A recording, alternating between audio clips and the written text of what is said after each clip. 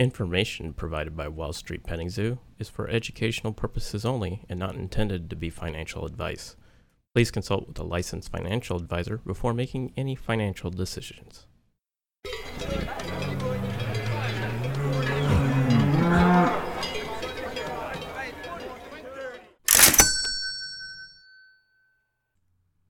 Hello and welcome back to the Wall Street Petting Zoo. After 2 straight weeks of stock market gains, stocks turned down slightly this week with the S&P 500 index losing about 1%. This is our This Week at the Zoo segment in which we review the previous week's market news and look ahead to the coming week, and I am Christopher Smith. And I'm Robert Coburn. This week's stock market downturn is partly the result of political gridlock. Robert, have you been following the situation with the defense bill? Yeah, so it looks like President Donald Trump has threatened to veto about $740 million in defense bill, mostly because it included protections for social media companies, which we all know he's not really on good terms with, like Twitter and Facebook. So he wants those removed from the bill. So the Senate will just pass the bill with a veto-proof majority to bypass Trump. But there was a little chaos in the Senate on Friday due to a filibuster from Ron Paul that delayed not only the defense bill, but also a budget resolution without which the entire federal government would have had to shut down at midnight. Paul finally relented Friday evening and let the budget resolution go through, so that crisis is averted for now. Yeah, Rand Paul is a libertarian, and he believes that the bill contains some language that would prevent Donald Trump from pulling troops out of Afghanistan before he leaves office. So he's concerned about that. He's concerned that the bill is a little too pro-war. But Congress is also fighting tooth and nail over what will be the next federal stimulus bill. And so the defense bill, the budget is funded, the defense bill is going to go through, but the stimulus bill is still unresolved. Senate Republicans have proposed a $500 billion bill that mostly just consists of relief for small businesses. President Donald Trump has proposed a $916 billion bill, but House Democrats shot that bill down because it includes no money for unemployment. There's a bipartisan group that met and came up with its own proposal for a $908 billion bill, but the Republican side shot that one down on Friday because it includes aid for state and local governments, and Republicans detest the idea of any federal money going to Democratic states and cities like California and Detroit. So right now, there is really no clear path forward to passing a bill. Yeah, so it kind of sounds like the Republicans are doing the whole Nixon trickle-down economics, where they say, hey, if we give small businesses money, there's no need to give people unemployment. And I don't see it that way, and I think history's proven that trickle-down economics doesn't work. And it's disappointing that our politicians are not cooperating more when, millions of Americans are struggling due to the pandemic. And it's mostly due to the fumbling of the government action or inaction of the handling of this crisis. However, anytime there's any indication that a stimulus deal will be completed, the stock market pops. And this sounds awfully familiar, kind of like with the U.S.-China trade deal talks in 2019, where each side would say they're nowhere close to coming to a deal, and then the next day they say that the deal's like minutes away, and the stock market pops. And I think we've seen that the market continues to bubble because of this. Yeah, kudos to the Republicans for prioritizing small businesses because, of course, up to this point, the aid has been heavily focused on large corporations, and small businesses have sort of gotten the shaft. But on the other hand, the Democrats really have a point about state and local government aid, because one of the big drags on an economy is when taxes go up. And right now, states and cities are so desperate for revenue that they are beginning to raise taxes. New York City just put a $4 fee on every package that gets delivered in New York City.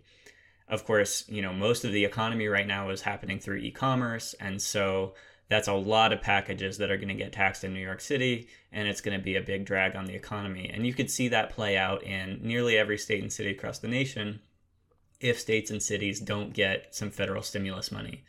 The nice thing about the federal government is the federal government can print money in order to provide deficit spending. States and cities can't do that. So the federal government has got to use some of its ammunition, I think, to help states and cities, or else we could see a pretty significant market downturn in 2021 and 2022 as a result of state and local taxes going up.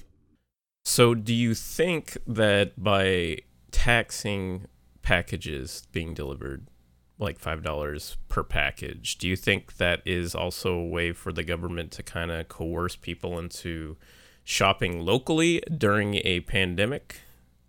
You know, it's interesting because it's kind of funny that with COVID cases soaring through the roof, New York City's government would be imposing a rule that gives people an incentive to go shop in person rather than online. I mean, but on the other hand, I'm sure that because most of the commerce is happening online, these governments have to take their revenue where they can get it. And so, you know, even if it's going to create perverse incentives for shoppers to go shop in person, the government still have to do what they can do to raise revenue. And so if that's what it takes, that's what it takes, you know. Speaking of pandemic, did you hear about the new vaccine news? Yeah, the FDA is closing in on approval of a Pfizer vaccine. One minor red flag is that of the 18,800 patients in the sample group, 4 of those patients developed Bell's palsy, which temporarily paralyzes one side of your face. No patients in the placebo group developed this condition, so just 4 in the sample group, none in the placebo group. According to the FDA, 4 out of 18,800 is not significantly higher than the background rate in the general population. I did my own analysis, and I think you have to build some pretty generous assumptions into your model to conclude that this is not statistically different from the background rate. The FDA says it will keep an eye on it. If Bell's palsy does turn out to be a statistically significant side effect of this vaccine, it could be bad for Pfizer stock and really good for Pfizer's competitors in the vaccine space, the main competitor right now being Moderna. So something to keep an eye on there with that vaccine. Of course, the effect size is pretty small. I mean, even if this turns out to be a significant side effect, 4 out of 18,800 is not that much. And Bell's palsy can be mitigated with other drugs. So maybe this wouldn't ultimately affect Pfizer's approval, and the vaccine would go ahead anyway.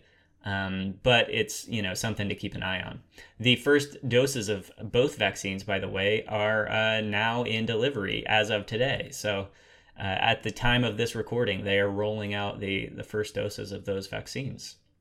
Yeah, and hopefully there's enough dry ice. A month ago, when they were first talking about the vaccine, there was a dry ice shortage, and they still anticipate there to be dry ice storage, even though they're ramping up production of it. So it'll be interesting to see if they can keep the vaccine on ice long enough for it to get rolled out to everyone who needs it. Yeah, the U.S. government has taken a little bit of flack because it had an opportunity to buy a bunch more doses of the Pfizer vaccine back in like August, and it chose not to do that. But ultimately, I think that may turn out to be a good thing because, of course, this vaccine is the one that has, potentially a side effect, which I just talked about, and also it's got some major logistical problems with the delivery, and we may ultimately be better off with some of the other vaccine candidates that are out there. Hopefully they resolve the problems with the vaccine rollout, the logistical problems, because of course new COVID-19 cases continued to make new highs nationwide this week. We've seen TSA traveler throughput fall off in December. And did you see the job numbers this week, Robert? Oof, yeah, they were really bad. Yeah, in both absolute and percentage terms, we saw basically a 20% week over week uptick in initial jobless claims this week. That was the largest week-over-week increase since March 23rd. Continuing claims have been going down strongly, but this week they ticked up. Largest uptick in continued claims since mid-July. So, Man, I hope that vaccine rollout proceeds quickly and we see case numbers start to respond just as quickly, because the economy is starting to struggle a little bit here. It seems like. Yeah, but by looking at the stock market, it doesn't look like it's struggling too much. Yeah, yeah. Have you been watching the energy sector at all, Robert? A little bit. I know that it surged over the last month and a half, actually, as oil prices finally showed some strength amid U.S. Iran tensions. But last month, someone assassinated Iran's top nuclear scientist with a machine gun controlled by satellite. There was a lot of speculation says it was Israel, but in my opinion, it was very likely the U.S. because it was widely reported last month that Trump was asking the military for options to strike Iranian nuclear sites, and this sort of targeted assassination without regard for political consequences is kind of in Trump's wheelhouse. Iran has retaliated by violating its commitment to submit to inspection under the nuclear deal, no surprise there, and by installing a bunch of new centrifuges to enrich weapons-grade uranium. The U.S. has imposed sanctions on Iran, of course, and Iran and Russia are weighing retaliatory sanctions against the U.S., and Iran is laying mines in the Strait of Hormuz and also moving militias into place to potentially attack U.S. military bases in Iraq. The U.S. has been flying bomber missions over Iraq in order to put the militias on notice that we can bomb them if they attack. Yeah, I'm a little worried that before Donald Trump even leaves office, we find ourselves in some kind of military conflict with Iran. I know that his supporters, one of the things that they really like about him is that he hasn't gotten us into any new wars, but it seems like he may be rushing to try to change that in his last month or two in office here. In other news, two major IPOs hit the market this week, DoorDash and Airbnb. Both stocks made their debut and appear to be way overvalued at their debut price. Airbnb had set its IPO price, the price that institutional investors pay before the start of trading, at $68 per share. But then on the first day of trading, those shares that all those institutional investors had purchased opened over 100% higher than the IPO price that Airbnb had set. They traded at $139 per share opening price on opening day. The CEO of Airbnb was being interviewed live on Bloomberg TV when he found out about that number, the opening price that shares were trading at, and he was absolutely speechless. And we actually have a clip of this. You want to hit it, Robert? Yep. That's the first time I've heard that number. When we in April we raised money, and it was a debt financing. That price would have priced us around $30. So I don't know what else to say.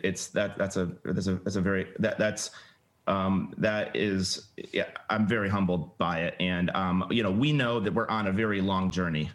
And we're going to be very, very focused. Obviously, today is a very special day for everyone. But the higher the stock price, the higher expectations, the harder we're going to be working, obviously. So you can hear just the absolute disbelief in his voice there. He did not know what to do with that. Yeah, to me, it's also concerning the fact that he was talking about how when they initially were pricing it, he was talking about debt financing at $38 per share. So to me, it shows that value that investors are putting on it right now is way overvalued compared to what the company sees. Yeah, right. I mean, if you take insiders as a pretty good measure of what a company should actually be worth, they seem to be pricing this very differently than a lot of the retail investors are. The two stocks debuted with a combined market cap, this is Airbnb and DoorDash, with a combined market cap of $169 billion, even though their combined revenue per year is just $5.8 billion. So that's a price to sales ratio of over 29. For comparison, Tesla, which is widely considered one of the most overvalued companies in the market right now, has a price to sales ratio of 21, not 29. So these IPO stocks are about 40% more expensive right now than Tesla is. And the FANG stocks, Facebook, Apple, Netflix, Google, trade at price to sales ratios of around 7 to 12. So Airbnb and DoorDash are about 3 times as expensive as the FANG stocks are right now. So they should come up with a new acronym, TAD, just a tad bit overpriced. Got Tesla, Airbnb, and DoorDash. I think this is a hype train situation, where new and undisciplined investors think they are getting in on the ground floor. But when the prices are this high, this is, 10 floors above where the rooftop sits. So, and usually after an IPO, I typically wait until after employees are allowed to dump their stock before even thinking about buying in, because usually after a company goes into an IPO, or basically when their company goes public, there is a regulatory minimum amount of time before people who own stocks before the company went public are allowed to sell their stocks. And so usually I think that's 3 months, 6 months. So it's not uncommon for a stock to crash hard after the initial IPO ramp-up period, because usually as the time approaches that dumping period, the prices start to go down because everyone's anticipating a huge dump in stock, because all those people are going to become overnight millionaires. Right. So you have essentially a supply constraint in the early days of an IPO, where people can't sell their stocks, they can't sell their shares. And so, the supply of shares for trading is fairly limited and the price is pushed up as a result.